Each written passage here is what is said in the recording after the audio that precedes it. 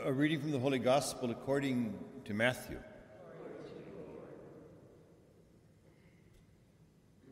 Jesus said to his disciples, take care not to perform righteous deeds in order that people may see them. Otherwise you will have no recompense with my heavenly Father. So when you give alms, do not blow a trumpet before you, as the hypocrites do in the synagogues and in the streets, to win the praises of others. Amen, I say to you, they have received their reward. But when you give alms, do not let your left hand know what your right hand is doing, so that your almsgiving may be done in secret, and your Father, who sees in secret, will repay you. When you pray, do not be like the hypocrites who love to stand and pray in the synagogues and the street corners so that others may see them. Amen, I say to you, they have received their reward. But when you pray, go to your room, close the door, and pray to your Father in secret. And your Father who sees in secret will repay you. And when you fast, do not look gloomy like the hypocrites do. They neglect their appearance so that they may appear to be fasting to others. Amen, I say to you, they've received their reward. But when you fast, anoint your head and wash your face, so that you may not appear to be fasting, except to your Father who is hidden. And your Father who sees what is hidden will repay you. The Gospel of the Lord.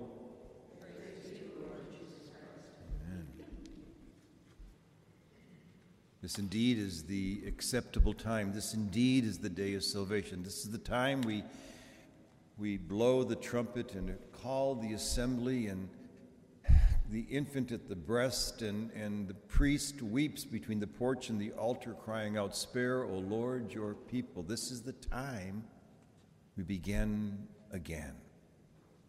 And this time, please God, may be a little bit different.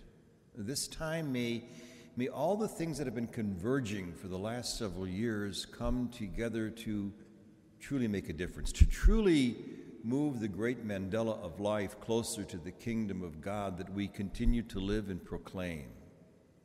This indeed is the acceptable time where we are called to repent, to turn around, to open our eyes, to see, and not just to believe the good news, but to be the good news. There seems to be a convergence of all kinds of things going on. You know, when we were children, we did Lent so that we could be holy as individuals. It was the Jesus in me period when I was saved. I really believe that we are now calling into this holy time, not for me, but for we. We are not individually saved. St. Paul makes it quite clear we are saved as a people. When the Jewish people were called the people of God, we call ourselves the body of Christ. And I think what we are discovering is that it's not just our little body, our denominational body, but it's the universal body of Christ, the world body of Christ. And I think the convergence is coming from things that are global, that we have no seeming control over. Global warming and global climate change is a reality that we seemingly have no control over. The pandemic didn't care what religion we belonged to or what political base we were in. It was an equal opportunity destroyer.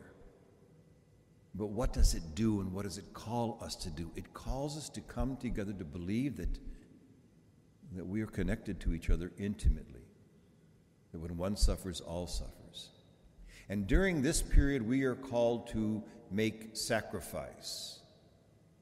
Right now, in this great culture of ours, which believes that is so entitled, so individualistic, all about me, is being asked to make a sacrifice. Right now, a war is being waged between autocracy and democracy. And the question is, where are we in the great mandala of life? What are we called to do, and what are we willing to sacrifice? Sacrificere, to make holy. I think one of the things we really need to sacrifice is our desire to be righteous and to be absolutely right. Our ability to listen to the other, to be compassionate to the other. I really believe that this is a universal calling, that it is worldwide, that it is truly Catholic with a small c, universal. We are all called to participate in it to do what? Again, when we were little kids, we were told that we had to pray for reparation against the name of Jesus, against all kinds of sins of the world. I think that we need to do some repairing again, especially to repair relationships between those who seem so opposite to each other. For there is only one body of Christ. And when one suffers, all suffer. When one rejoices, all rejoice. So this is the time of the great repentance, the great turning around. Because it is a time that we are all of us, are called not just to believe in the good news, but to be the good news. We put ashes on our head to remember the shortness of life, the mortality that we all share in, but to realize that the dust of the earth is that of which we are made. The dust of the earth calls us to become the body of Christ. And so we bless these ashes.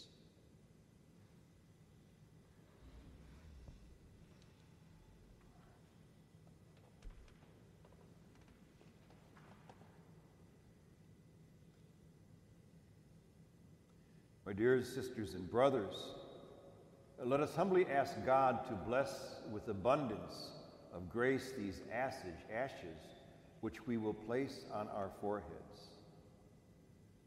All those days that you felt like dust, like dirt, as if all you had to do was turn your face toward the wind and be scattered to the four corners, or swept away by the smallest breath as unsubstantial.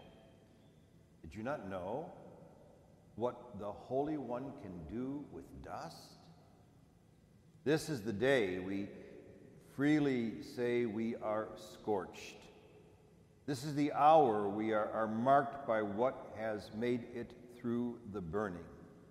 This is the moment we are asked for the blessing that lives within the ancient ashes, that makes its home inside the soil of the sacred earth. So let us now be marked, not for sorrow, and let us be marked not for shame.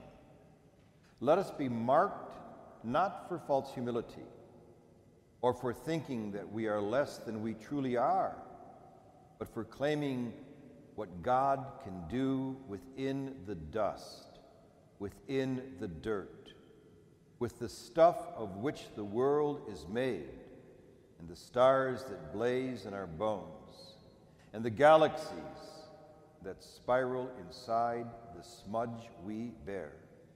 And so we bless that which we are about to receive. In the name of the Father, and of the Son, and of the Holy Spirit.